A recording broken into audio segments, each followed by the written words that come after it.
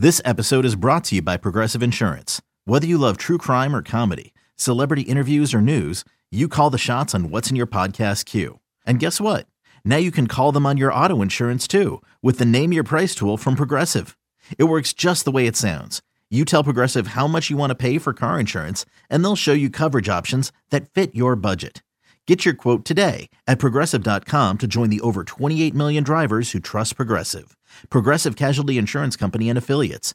Price and coverage match limited by state law. The following is a GoPowerCat.com and Spirit Street production. You've discovered your link to GoPowerCat.com's PowerCat Questions podcast, presented by Fridge Wholesale Liquor, and it starts right now. Now, let's go to the WTC Gig-Powered Studios. Here's your host, GoPowerCat.com publisher, Tim Fitzgerald. Welcome to another edition of the PowerCat Questions podcast. Do you smell it? Can you smell it, guys? Guys, smell it? It's football. It's football in the air. Of course, I'm close enough to the stadium where I can probably smell that.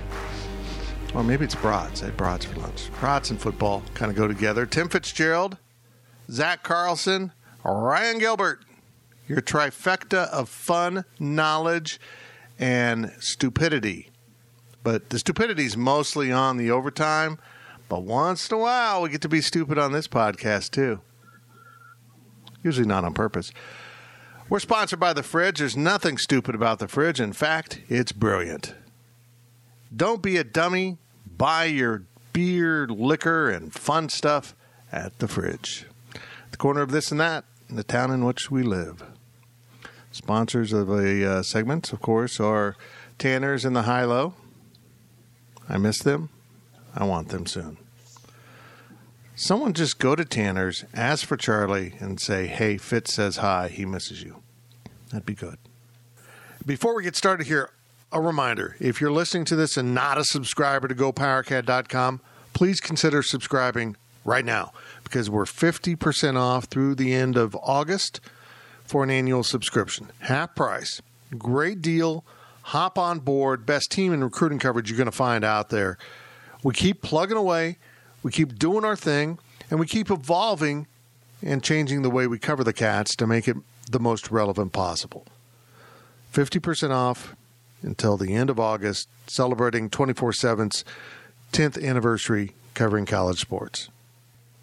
I hope we have good questions, guys. I'm operating this week on like half a brain. Have you ever had those times when like you feel like things aren't firing quite right in your brain and I can't remember anything, and I don't know, guys.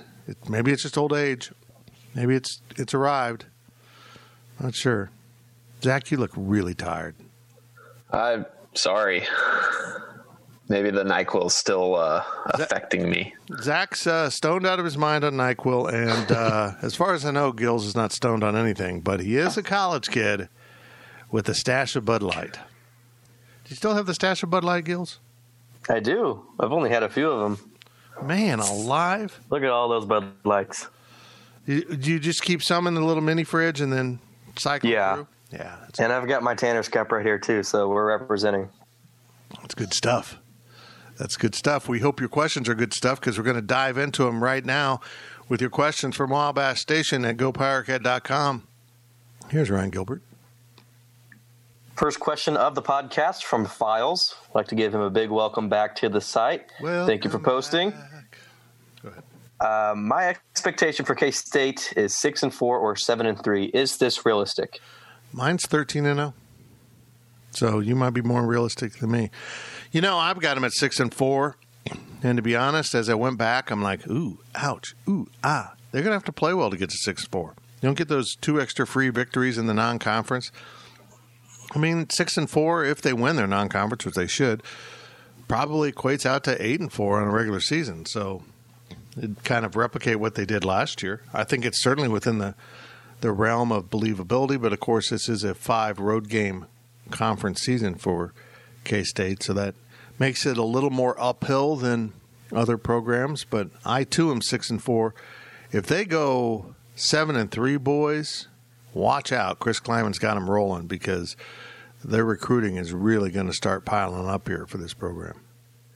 Yeah, I think 5-5 is probably realistic. I think that's kind of what I expect. I'd be anything worse than 5-5. Anything worse than 5-5 is, disappointing. And I think 5-5, you're content or even happy that you're able to make it through a shortened season and one of the tougher seasons just based on the 5 road games. 6-4, I think you're very happy, and 7-3, you'd be shocked. Mm-hmm. Quite frankly, I think it's going to be tough to get to that. But I mean, anything above 6-4, I mean, that's just gravy. Gills, thoughts? I think 6-4 and 7-3 is pretty realistic. I think if we go 5-5, I'd be disappointed with the team. That's just me. I would take 5-5 right now as I sit here. In part because that means we played 10 games. True. I want a full schedule. We'll see how that goes as we advance. It's going to get interesting as COVID cases erupt here and there, and see how the Big 12 and NCAA football programs handle it. Next question from KM Wildcat. Who has the biggest year, statistically speaking, at each position for K-State, special teams excluded? We'll go down the line here. We'll start off with wide receiver. I think it's going to be Malik Knowles. I don't see – I mean, other guys will be involved, but he's the guy. I think he can do a little bit of everything. And, if you're looking at just raw yardage, he can break the big plays. And also he's good enough to, be the reliable underneath guy if you need him to do that. I think the only guy that might challenge him on total yardage is Bradley Moore. I think, wide receiver, I think Malik Knowles is the answer. But I think he's so far ahead that whoever the number 2 guy, I think, is going to be have the bigger year, I guess, in my eyes, just being able to have a good 1-2 punch. So is it Joaquin Gill? Is it Jabastin Taylor? Is it Youngblood? I think one of those 3, whoever ends up being number 2 after Knowles, would be my, biggest player, I guess, for wide receiver. But I don't really have a good answer as to who that might be. But if I had to guess, I'd probably say Gill, just based on what coaches and other players are saying right now. I feel like I have to pick Gill, right? His last name. Oh, yeah. He's just short of Z from being you. Exactly. I bet you the speed's comparable. Is the speed comparable? Oh, yeah. Well, I'm way faster than him, but it's close. That chump. Yeah, I'm good to know that. Let's speed on to the next. What is it, running back next? Running back, yes, sir. Man, I was just looking at the running backs before we started. It's really going to be a committee thing. I'm going to go with Harry Trotter. I think he's going to have a good season. But I think it's going to be really balanced. I think they're going to really use 4 guys back there. But I think Trotter's going to have a really nice year. Yeah, I think that between the 3 main ones, Trotter, Wright, and Irvin, I think Harry Trotter. I think he's going to be the starter. I think that you're going to see a similar format to how the games go. Series 1 is going to be Trotter, like Gilbert was last year, and then either Wright or Irvin for Series 2 and 3, like Brown and Trotter were last year. I think that Trotter's going to have enough of those, A-level opportunities, so to speak, to get the ball and be the first scorer, be able to get the first big play that I think that he's going to be the one that racks up the highest stats at running back. I agree with what Zach said. Nice. That's a solid plug-in right there. Yeah. Are these free or do these cost money to listen to? I know. Just they should be big money. Hard-hitting analysis right there. Yeah, I agree, son. Back here. Okay, tight end. I'm going to go passing yardage will be Skylar Thompson. I just want to get that off. I just want to get that out of the way. Tight end Bradley Moore is going to be huge this year. Just huge. Yeah. And we'll have some more on that later at GoPowerCat.com why I'm saying that. I'll go Lenners. I think Lenners will have every year we've been waiting and waiting. Nick Lenners is good.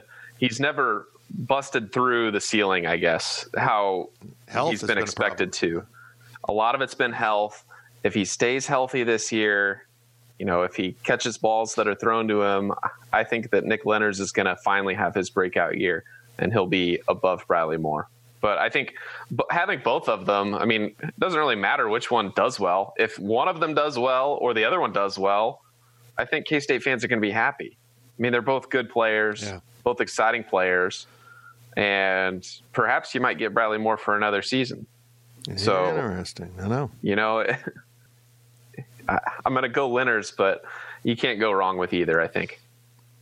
I'll go Bradley Moore. They need the tight end to step up. They need this to be a big part of the offense. It was kind of a missing part last year. They tried to throw to the tight end, but they just couldn't ever get anything reliable going between not being explosive at the position and having some drops, critical drops. Go back to the start of the Liberty Bowl. Critical drop. Just bang, right out of the gate. Right in the numbers drop. So they can't have that. And if they get the tight end integrated better into the offense than they were capable of doing last year, I think that tight ends are going to have a really nice year. Cornerback? I think A.J. Parker is going to have a really, really good year. Really good year. I think we saw the difference in him last year with his coaching staff, how he thrived. And I just think A.J. is he might be a hair too small for the NFL, but he's going to prove this year that he's a real baller. And he's going to be kind of a shutdown corner. At least I'm hopeful of that. Well, if we're talking small, Duke Shelley was also pretty small. Yeah, it's true. And he's on the Bears. The Bears. So, the Bears. Yeah, I probably agree with you, Fitz. A.J. Parker, hopefully he's completely healthy coming off that injury. I think that he'll be the one. He'll be one of those big stars in the backfield for K-State. Or in the secondary, excuse me, not the backfield. Secondary. I agree with Zach and Fitz. Oh my God. You are just trying to get along with us, aren't you? You don't want to disagree. Mm-hmm. I'm on a rampage. I'm not on a rampage. I don't want to mess with grumpy Zach. Is real. I don't even know that he's grumpy. I think he's just like I have a resting bee face. He's kind of he feels like someone shot him with a tranq dart, and now he's just waking up. It's kind of groggy, Zach. Safety. Who's going to be the best safety? I love Jerron McPherson. I'm just going to go with my heart on this one. I hope it's him. I hope he has a really big year. Hope kind of breaks out into the type of player everyone thinks he can be. Don't you mean J-Mac? Oh, yeah. J-Mac. J-Mac. Nobody calls him Jerron. Yeah, I'll probably go with Wayne Jones. Experienced after last year coming back. I think he'll probably have, he'll be one of those that has a decent year, improvement year in his sophomore season. Linebacker. I'm just rooting for Justin Hughes. I want this kid to have a big season. I don't see him coming back for a 7th season. That's no fun. It'd be kind of fun if both he and Elijah came back for 7 seasons next year and started working on their doctorate. And then instead of going to the league, they just became professors of football. How's that? It'd be cool to see both of them come back. If they have a good season this year, or, they still feel they have more to prove next year, it'd be great to see him. I think just based on the recency and Justin Hughes, coming back after a year off, more than a year off for him, I think that probably Sullivan's going to have the better stat numbers just based on that. But I really do hope that Justin Hughes has a great year. Hate to do this, but I agree with both of you. Maybe we should let you go first, and then we can just agree with you. Yeah. Make Fitz read the questions. Do we got any more positions, like punter or? No, he excluded the special teams. Long snapper, defensive end, sacks. Is sacks up? No. Yeah, there was no D-line. Oh, my God. We're good. How about sacks? We can all agree on that. How about sacks? I'm going with Khalid Duke. That's right.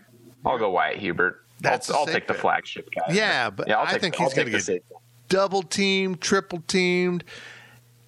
I think everyone's going to be focused on Wyatt Hubert. They're going to try to shut him down, and forget about Khalid Duke over there. And I'm hearing he's going to be a handful. So I don't know. You're probably right with Wyatt Hubert, but I feel like I want to take the gamble here on Khalid Duke. Which one of us do you agree with, Gills? I agree with Zach. Man, what a traitor. That was my answer before Zach even said anything, though. Okay. You're probably smart in this case. Is that it for that question? That's it for that one. Nah, man, I wish we had more. That was fun. Let's move on. Next question from Purple Powerhouse. Is this the year Sebastian Taylor becomes one of K-State's top receiving threats? I mean, can you imagine if Taylor, Youngblood, Gill, and Knowles took a couple steps forward? That's the kind of thing that makes fans drool.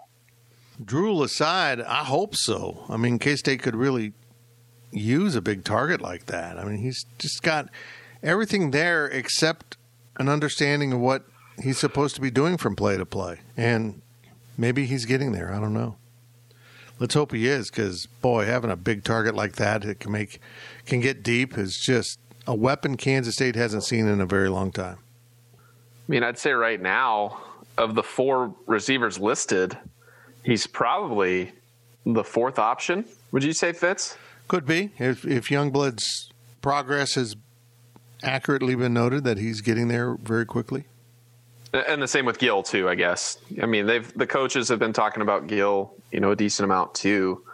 I mean, they've talked about Sebastian as well. But if Sebastian Taylor improves how we expect him to improve, and that's in comparison to the other 3, I mean, the wide receiver room could be a monster this year. Yeah.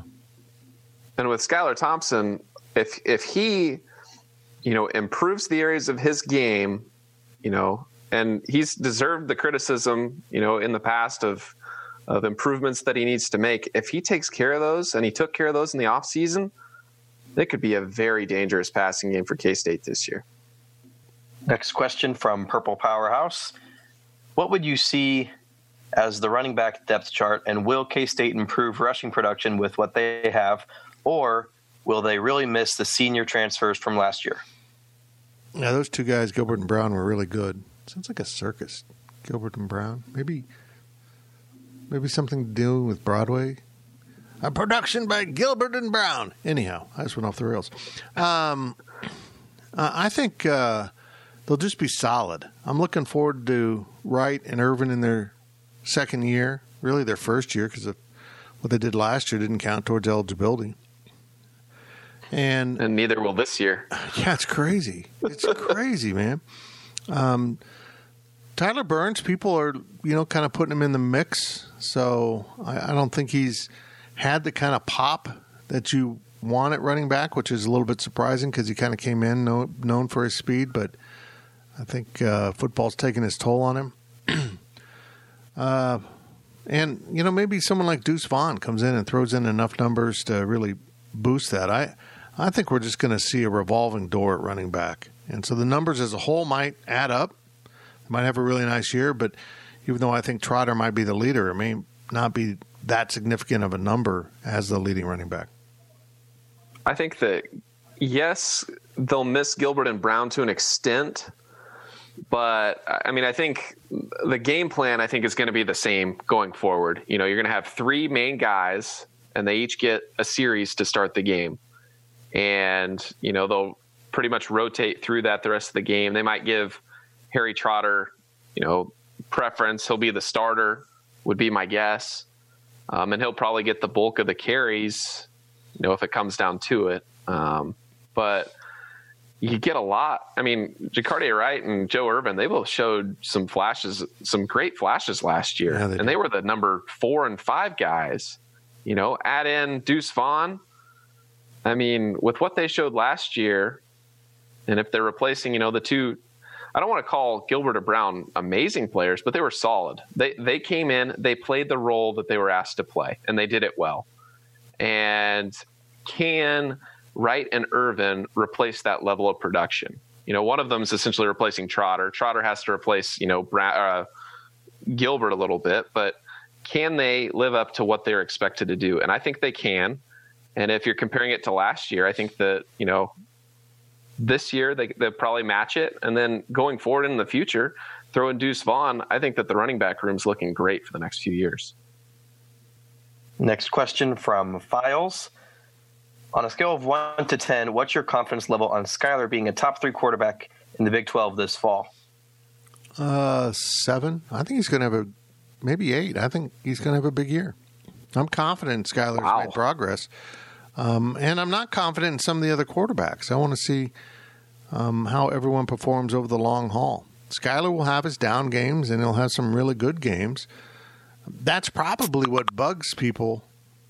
That's probably what bugs people the most about Skyler is the fact that he didn't have that kind of consistency. You see him really struggle in some games, and in other games you're like, wow, this guy's terrific. And even in the course of a game, he'll be awful, and then all of a sudden he starts making throws like he did at the end of the Liberty Bowl. But I think Skyler overall, I think he's undervalued. He's underappreciated both inside the K-State tent and outside the K-State tent. Is he a terrific quarterback? No, not yet. Does he have the capability? Yeah, he has the capability of being a pretty damn good quarterback, and we'll see if that happens this year. I'd probably go 4 or 5. I'm not really confident, hopeful, but,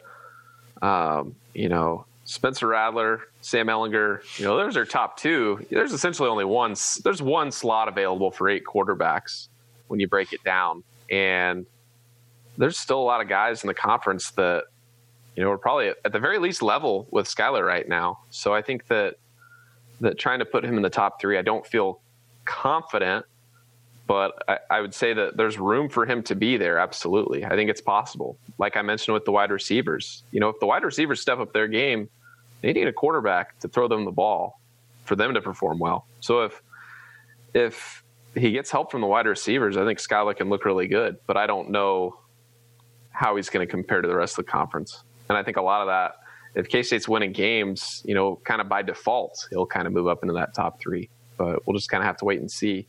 But at least right now, I would not feel very confident. I'd probably put it about a 5. On a scale of 1 to 10, it's probably like a 1 or a 2. I'm not a big Skyler fan. And around the Big 12, I think there's a lot better quarterbacks. So I'm not too confident with him. But you guys are being so optimistic about all these players, yet you think they're going to be 5-5. That's not really adding up. Like, I think K-State could be pretty good this year, but that doesn't make much sense to me. I'm curious why you think there's going to be so many good players, but then their record's going to be 500. And if they shatter that, then you'd be really satisfied. Well, I didn't pick 5-5. I picked 6-4, which is okay. Equates Sorry, to what I guess that was a question for Zach. Yeah, had last year. I think there's still a lot of question marks. I think it's okay to be optimistic, but when it's all said and done at the end of the year, 5-5 is very adequate.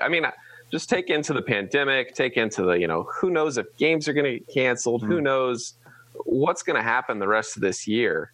I think that if you're able to take 5-5 just right now and not even play a season or just, you're guaranteed a season, I think it's kind of safe. It might be a cop-out, but, at the very least, you didn't go 3-7 or 2-8, There's still a lot of moving parts, I guess. It's okay to be optimistic at positions, but all those positions have to be in sync together to get wins. So, I think the chances of them, individual positions, being successful might be higher, but it doesn't mean that all of them are going to sync together and result in wins at the end of the day. I guess what might temper my expectations for Skyler is how that offensive line comes, because Skyler doesn't like pressure. He kind of gets a little overloaded by too many guys moving around him. So, if that offensive line struggles, it could really derail Skyler. So I think that's just a factor to keep an eye on. I look back at last year's team that went 8-5. That's a great first season under Chris Kleiman. But I can honestly say I didn't think that team was that good. They knew how to win games. They had a great game against Oklahoma, which I think, probably dramatically changed everyone's outlook on that team, because not only does it mean they won 8 instead of 7, but they knocked off the big boy in the process. So I think they'll be pretty good. I mean, I'm not optimistic on running backs. I think Harry Trotter will be better than last year, but I'm not sure the production will quite be there. It'd have to be by committee. I think the O-line won't be as good, at least in the early going. And I think I've got concerns about defensive tackle, no matter how much they want to talk about some of the guys that have stepped up. The collection of the parts is going to be pretty good, just like last year, but I don't think this will be an overwhelming team. They're not there yet. They don't have enough depth. They don't have enough playmakers across the board. Next question from Infected Testicle. Which players would you like to see stay an extra year? Well, Hughes and Sullivan. Yeah, I would love it. I would love it. A law firm of Hughes and Sullivan. Especially laying down the law. If their hair started getting gray in it, it'd be great. I haven't really looked at this because this is something I'm going to look at. I'm going to go pick my, guys that would most likely benefit from it. But, probably one of those defensive guys who hasn't really had his opportunity to play as much as they would like to, and maybe are just coming into their own. Maybe a defensive tackle be in there. Maybe J-Mac. It's going to be fascinating to me to see how many guys actually do this. Football takes a toll on your body. And if you have any dreams of playing at the next level, even if that's Canada, even if you just want to go play professionally somewhere, you're not going to stick around. You've only got so many years in your body. So I would think it's going to take the right guy who says, I'm going to stick around and get my master's. I'm not going to really play football after this, so let's get a master's degree and move on to life. But I'm going to go take a deep dive into those guys that might be the most likely to return. And no, I don't think it's Skylar Thompson. I don't know. It'd definitely be nice to have Skylar in the quarterback room, with two young guys with Jake Rubley and Will Howard coming in. But yeah, I don't think you'd want Skylar Thompson taking reps away from one of those two guys when they're the future. But I think, it'd be nice to have his presence. It'd be, have a player student coach type thing, but if you're sticking around to play football for a sixth or even seventh season, you're going to want those reps. If you're going to put in the work to play, you're going to want to be playing. And at some point, you got to play the young guys. But I'd love to see Hughes and Sullivan come back for a seventh season just for the sake of them playing for an eternity. I really want to see, across college football, who's going to have the most years of eligibility next season, or how many years has it been since they've graduated high school? And over the next few years, you might see some 8-9 season type of guys, which is completely unheard of, So I think it'd be really interesting to see, how that might shape out. Next question from Wildcat Pilot 88. If Skylar returns for an additional season under the proposed NCAA allowance, would the keys to the offense still be in his hands by default, or would Will Howard and Jake Rubley provide enough competition to make things interesting? Well, they love Skylar, but I don't think they're just going to hand him the job. I mean, I think he'd have to continue to earn it to keep it. I don't think this is going to be a question.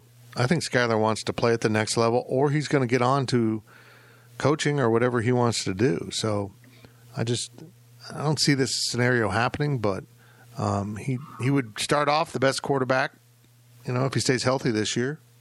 And that's something. I mean, maybe he gets banged up this year and hardly plays, but then if Howard steps on the field and looks good, same question, would he come back and face that? I don't know. I'm hopeful he has a big season and then just kind of moves on to the next phase of his life. Yeah, I don't know. I think he would be given the keys next year by default. I mean, I think he'd either have to get injured or just have an absolutely terrible season this year for him if he came back next year to actually have to compete for the starting job, at least for the first game. And maybe that's another thing. Maybe he does start, of the first few games or plays here and there. But I mean, it kind of depends on what Skylar wants to do. Does he want to help, groom these next two guys and make them great players? It's probably going to be a conversation between him and Coach Kleiman to see, what's best for Skylar and what's best for the program. And if if there's a scenario where him coming back, helps the program and helps Skylar himself, I think he'll come back, but I don't think that there's really going to be a competition next year if everything goes to plan this year and Skylar wants to come back. Last question of the first half from I Like Pickles Cat. Who starts more games for the Cats, Will Howard or Jake Rubley? Oh, over their career? Wow. Boy, you're asking me something it's impossible to know. I guess I'll go with Will Howard because he's got the leg up because he's a year older. Maybe he can hold him off. I guess the odds on would be him, but it's going to be fun to watch. Yeah, I agree with you, Fitz. I think that him having the extra year, being in, he came in over the winter. He graduated high school a semester early and was here already. We've already talked to him once. I think him being able to, yes, spring got canceled, but even him being able to get acquainted, with the offense, within, an extra few months early, I think that'll pay dividends into the future. This is something else I'm going to dig into, but this ruling by the NCAA causes an interesting bubble in the middle of programs. Because if players use their waiver, let's say all these true freshmen decide, they'll get a waiver. It won't be automatic. They can use their waiver. But let's say they all do. Say, yeah, I want my year back. Sure. That would put the classes of 20 and 21 in the same class because this season didn't happen. They would still be true freshmen next year, and you'd have 35 guys in that class. It would technically be the same eligibility of the two quarterbacks, which is interesting in itself. But imagine having 30 scholarships out of your 85 tied up into one class over the next 5 years. It causes a real issue.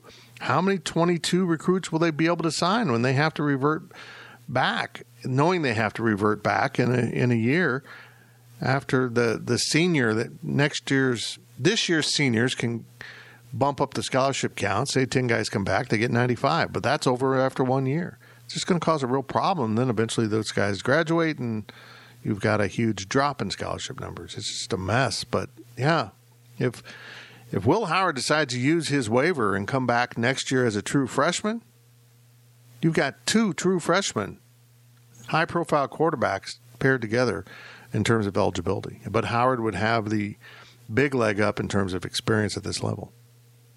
Another thing to think about is, I know Jake Rubley, he moved to Iowa, but let's say Iowa finally decides, hey, we're not going to play high school football this year. It could be, and if college football goes ahead and say Jake Rubley doesn't get to play at all, that's an extra year between, football seasons for Howard and Rubley. So, I think the fact that it's another thing where Will Howard coming in early could pay off for him. That's it for the first half of the PowerCat Questions podcast. It was a little bit long. I even cut it, folks. That's how long-winded we were. But I hope it was good because we're going to do it again right after this break. Stay locked in. The PowerCat podcast will be right back. Hey, it's Kaylee Cuoco for Priceline. Ready to go to your happy place for a happy price? Well, why didn't you say so? Just download the Priceline app right now and save up to 60% on hotels. So whether it's Cousin Kevin's Kazoo Concert in Kansas City, go Kevin, or Becky's Bachelorette Bash in Bermuda, you never have to miss a trip ever again. So download the Priceline app today. Your savings are waiting. Go to your happy place for a happy price. Go to your happy price, Priceline. We now send it back to Fitz in the WTC gig-powered studios. Welcome back to the PowerCat Questions podcast. Reminder, 50% off a subscription to Go PowerCat right now until the end of August. Do it. I know you've been waiting. I know you've hesitated. I know you've wondered. We're taking it to the next level. It's been really fun watching how the kind of evolution and coverage we're beginning to offer now as we kind of back up and reevaluate how we do things, and I think you're going to like what you see. Even more recruiting than ever at GoPowerCat.com. It's the name you can trust in K-State sports coverage. Tim Fitzgerald, Ryan Gilbert, Zach Carlson, as we take your questions from Wabash Station, and we're sponsored by The Fridge. Get into The Fridge, and if you're in Aggieville, stop into Tanner's and High-Low and drink some of their alcohol. Where they get it from? The Fridge. That's where they get it from. That's where. Let's move on. Gills, speak. First question of the second half from Ohio Power Cat. Which season ticket package would you choose? The 3-game package with Arkansas State, Oklahoma State, and Texas Tech, or the 2-game package with KU and Texas? Where would you recommend sitting? Given what the Chiefs are doing with the season ticket prices, do you think that K-State prices are reasonable? A lot of questions there. I'd probably choose the 3-game package. More football games. Doesn't matter who's playing. I mean, yes, I get that Texas is probably the flagship game of the season, but it also comes with KU. And yes, that's a rivalry game, but that's probably outside of Arkansas State, the least favorable game to go to. And you'd probably want to go to the Arkansas State game because that's the first game of the season and probably the most likely game to be played at this point. I mean, I don't want to say that it's unlikely to play other games, but just it's the first one. Try getting as many games in person under the belt is what I'd say. Plus, the first 2 games are in that first package. So that's the one I would take. And I don't know anything about pricing. I never buy tickets. I'll let other people judge that. But, yeah, I think they did a good job, the 3 and the 2, because the 2 are pretty tempting. I mean, you always love to watch them beat the snot out of KU, and you love to watch them play Texas. One of my things with the Texas game is it's the last game of the season, and frankly, I'm a wimp. I don't want to sit in the cold. Maybe it'll be a 50-degree December day, but it could be a 0-degree December day, and I'm not tough enough to do that. I'm a press box baby. I like it up there, 72 degrees, and I won't even be there this year. So I guess I'm kind of with Zach in the fact that I'm itching for football, and buying season tickets and then not getting to go to the first game would be difficult, would be really difficult. Although I think some people are going to be able to get all 5 games if they're willing to pay, because I'm hearing a lot of people are just opting out, just deciding, let's not do it this year. And another thing is the ticket packages, they're priced the same. So a midfield ticket, and it looks like there's 4 zones here. I think it's going to be GA. At least that's what I thought that I read somewhere on Wabash or someone said. But, midfield, it's going to be $360. Red zone, $300. End zone, $225. And then upper deck is $150. So divide that by 3, and that's your ticket price per game for the first package. Divide it by 2, and that's your ticket price per game for the second package, which also one of those games is on December 5th. So I think the better value, if you're going to pay full price, is going to be that first ticket package with 3 games in it. But it's if you're comparing it to the Chiefs, I don't know. I mean, I wasn't able to find Chiefs ticket prices, but the way they're doing it, it seems as if you're a season ticket holder for 2020, all of the money you've paid has been sent to 2021. And then for 2020, you will have the opportunity to buy tickets. And I think that those are priced a lot higher than what you would have been paying in the first place. I mean, it probably would have been nice to see K-State just individualize the games and say, hey, here's what you're going to pay for this game, this game, this game. They could change the prices on what they wanted. But I think that I don't know how many tickets K-State sold. I mean, if they're going to sell out, they made the right call. But I feel like with the Chiefs, they did the smart thing, saying, hey, our supply is now a quarter less. The ticket price is going to be this much more to make up our loss there for having, less tickets. So, I mean, from an economic standpoint, if you can find your equilibrium on supply and demand, and you price it right, you should be fine. Gills, as a student, if you could get a ticket, would you go? Yeah, I would. I mean, it's an interesting question because it's reality for you, because all outlets are limited to 2 seats in the press box. So we're going to have to make big decisions. I'm already out. I'm just not going to put myself in that situation with my health. But, we got a number of guys that can go. But, yeah, I'll be very, very fascinated to see how many students are actually in the stadium come game day. Gene Taylor said they'll be honored. The number of tickets that they sold in the spring will be honored. Those students will be there, but at the cost of higher ticket prices for donors, that seems interesting. I don't know. We'll see how this all plays out. Next question from Wildcat Pilot 88. Will single game tickets make it to the secondhand market? Yeah, I think so. I'm going to be interested to see how they can do that, because isn't everything digital? Yeah, I mean, you can transfer a ticket. I know. Yeah, but there's also that's what students do. There's also ways to prevent that. So I haven't really studied up on that. I'm sure they will, but I'm not sure the secondary market's going to be that good. Yeah, I mean, the prices are probably going to be a lot higher. I mean, I looked at last night, Sporting KC had their first game back in Kansas City open to fans. I think they had like 2,500 tickets available, but I looked at the secondary market, and these are like $200 a piece for these tickets, when they normally be $40, $50, max. And Sporting KC got shellacked last night, which I'd feel bad for the people that paid a ton of money to go watch that game. Aren't they playing someone not very good last night? Yeah, they played Houston. I mean, Sporting KC is the best team in the West right now, and they played Houston. I don't know what Houston is in the standings, but Sporting KC's only lost like 2 games in MLS play this year, so it's kind of a shame. Houston was winless in their last 5 heading into this game. How's that for soccer knowledge? Wow, Fitz dropping knowledge on soccer here. Yeah, be totally wrong. And maybe. Yeah, I think tickets will probably be pretty pricey if you find them on StubHub or SeatGeek or wherever. You might be able to find someone with a finger up at the games, but I wonder what parking lot access is going to be like. Are they going to make sure the number of people coming to the parking lot have tickets?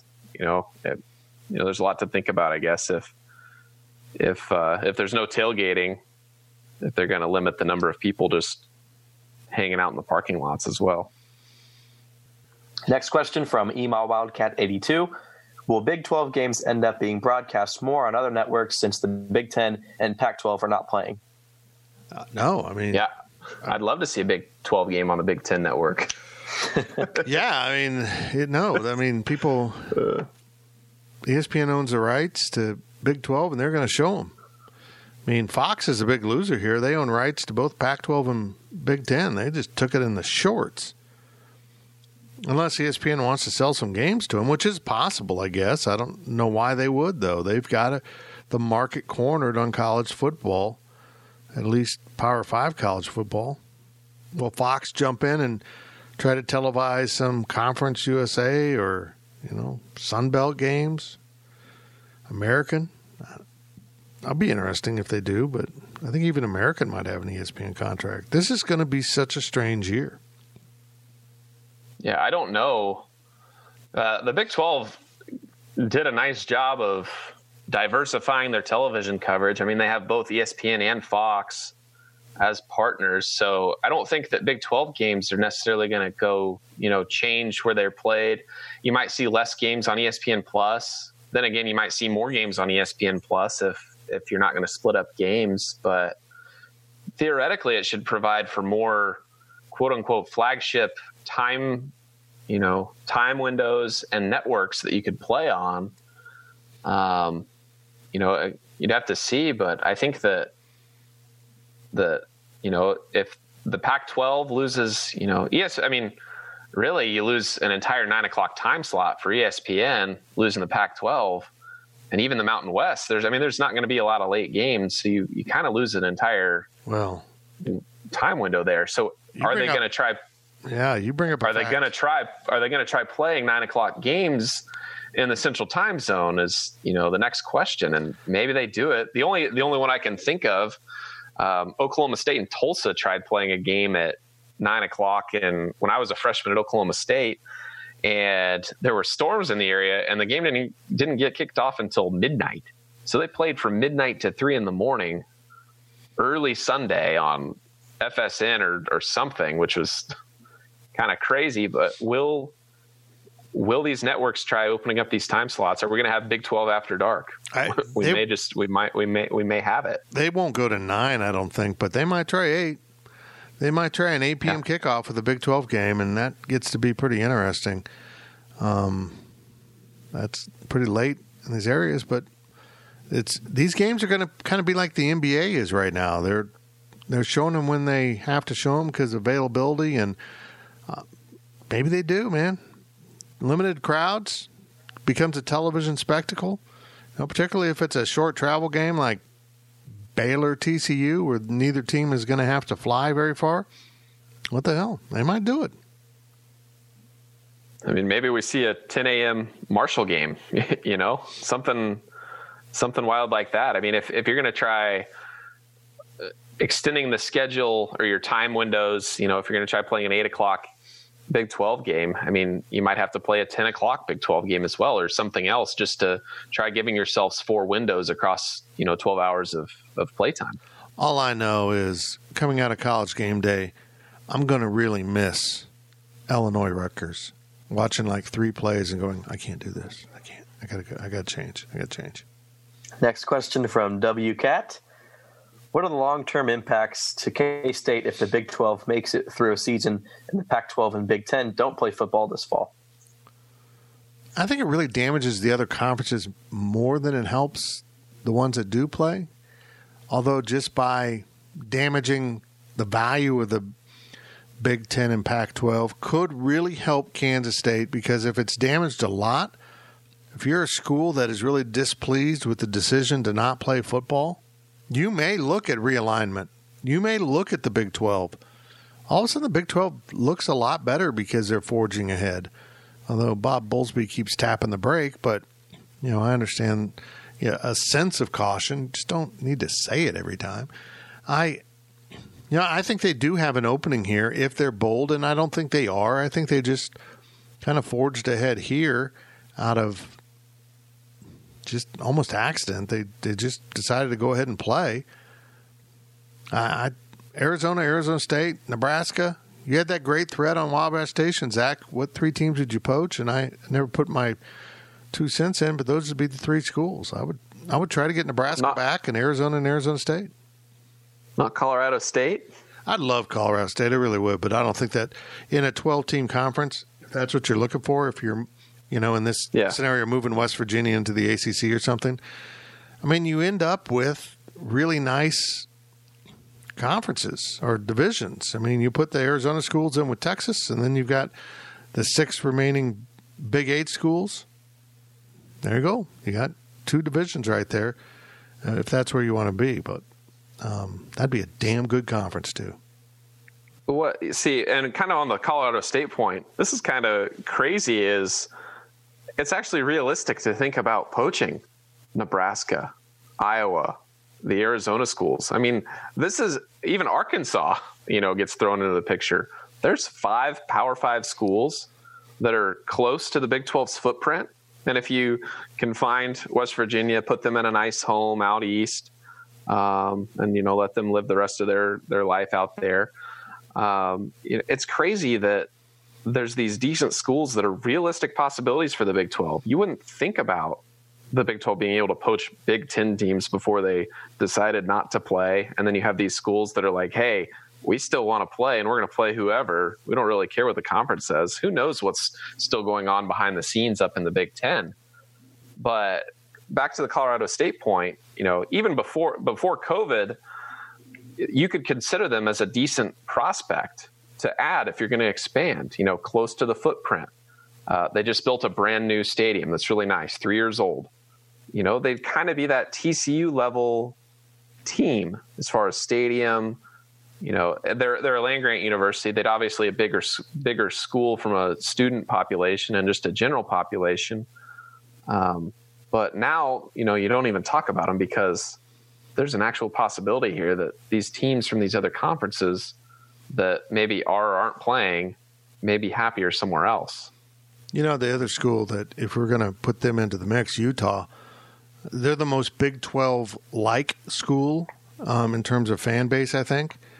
They have, a smaller stadium, but people pack it. They're rabid about it. Interesting TV markets.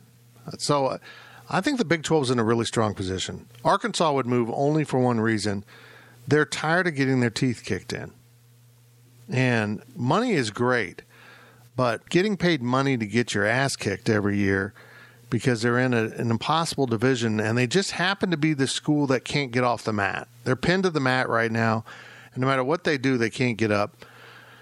So I think they become a realistic possibility.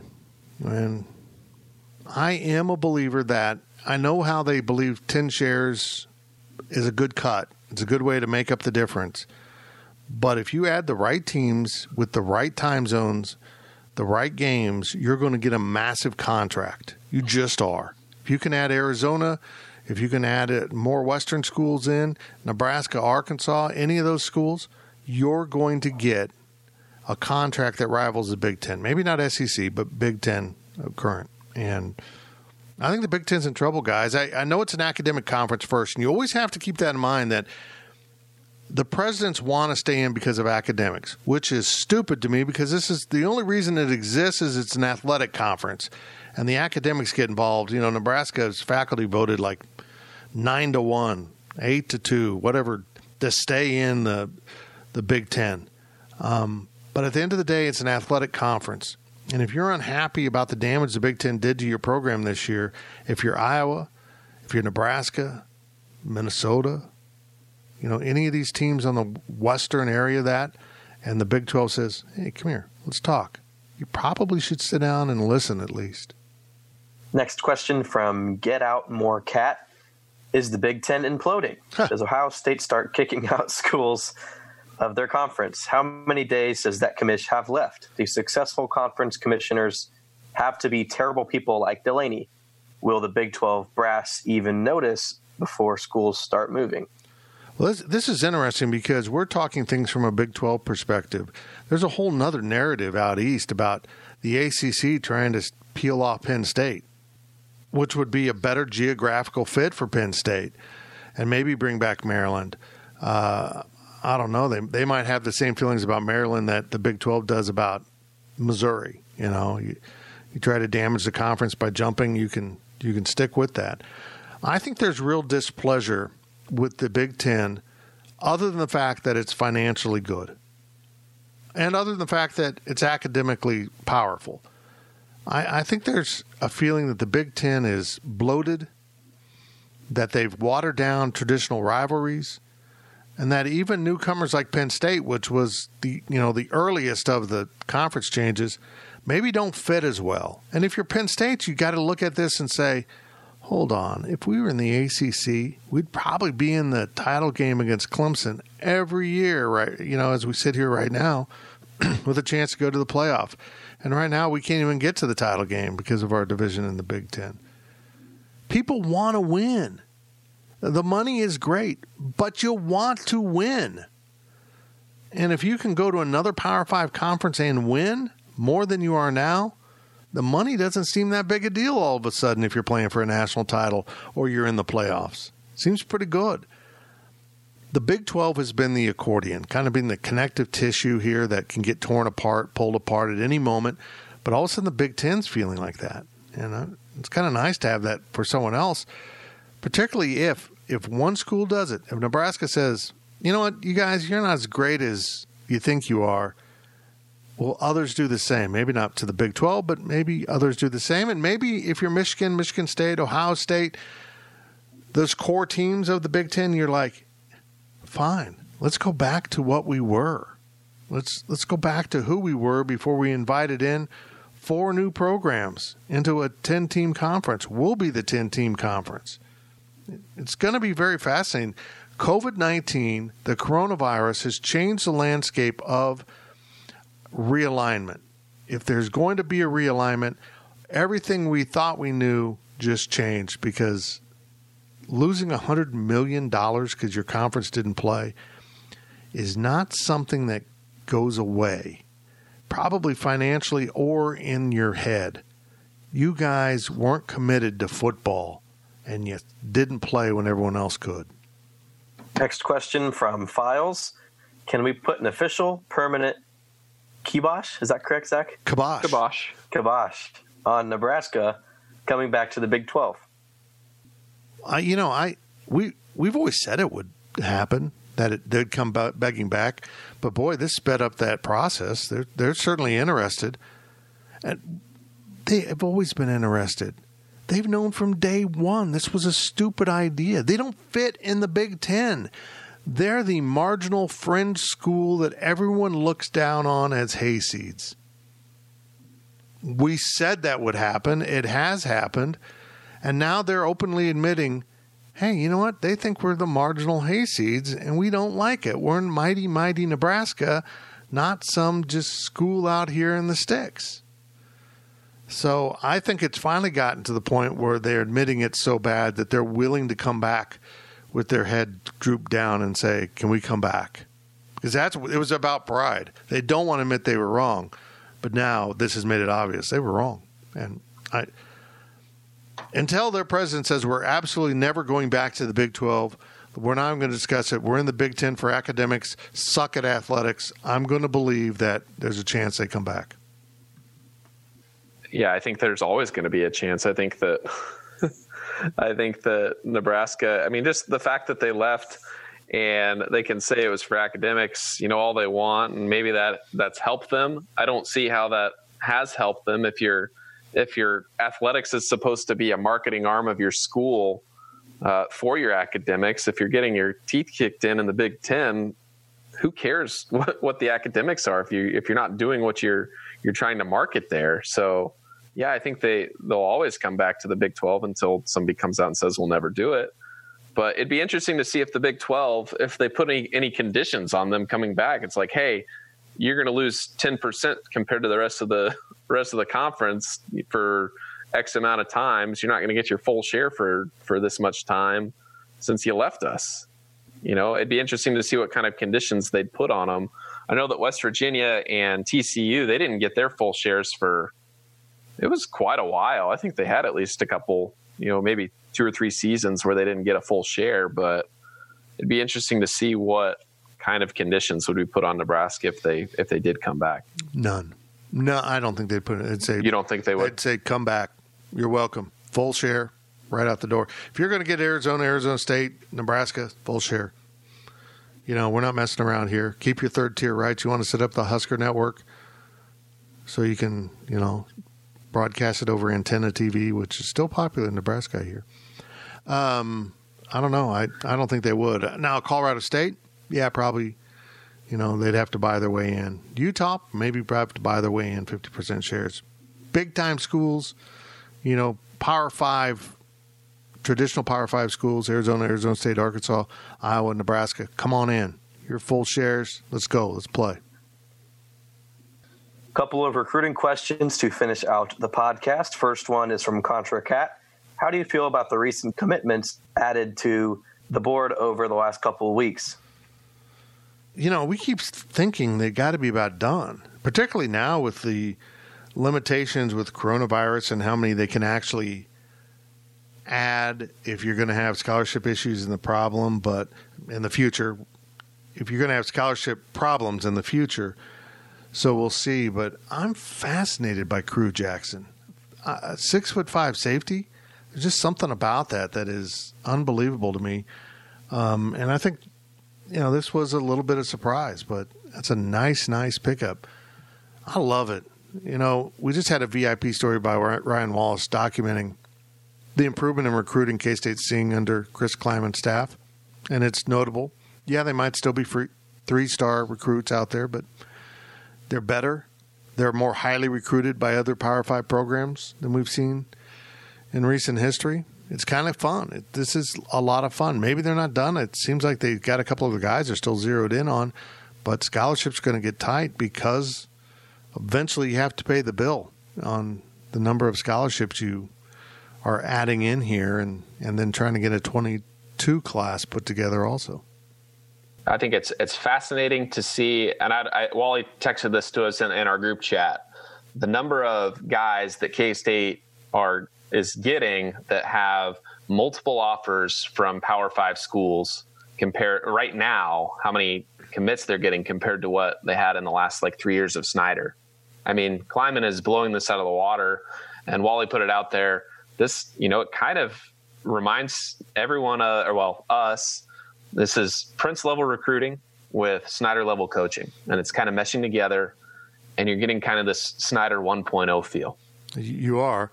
Another thing we should probably mention is North Dakota, Atlanta, Georgia, Arizona.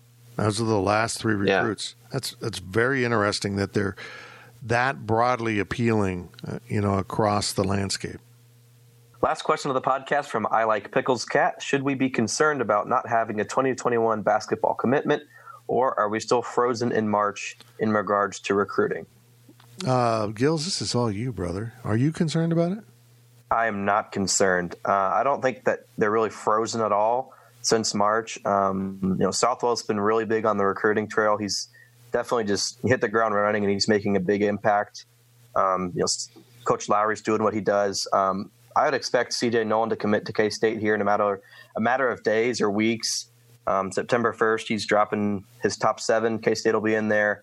It's not, a guarantee. It's not a given, but I think with his father being a Wildcat, all signs are pointing towards him becoming a Wildcat here in a week or two.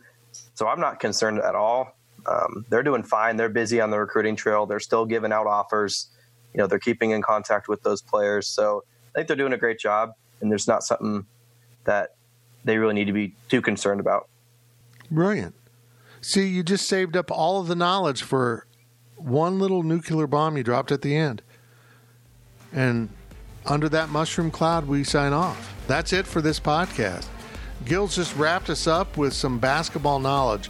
Follow basketball and football recruiting at Go PowerCat. Our staff is just crushing it right now as we continue to cover the Cats.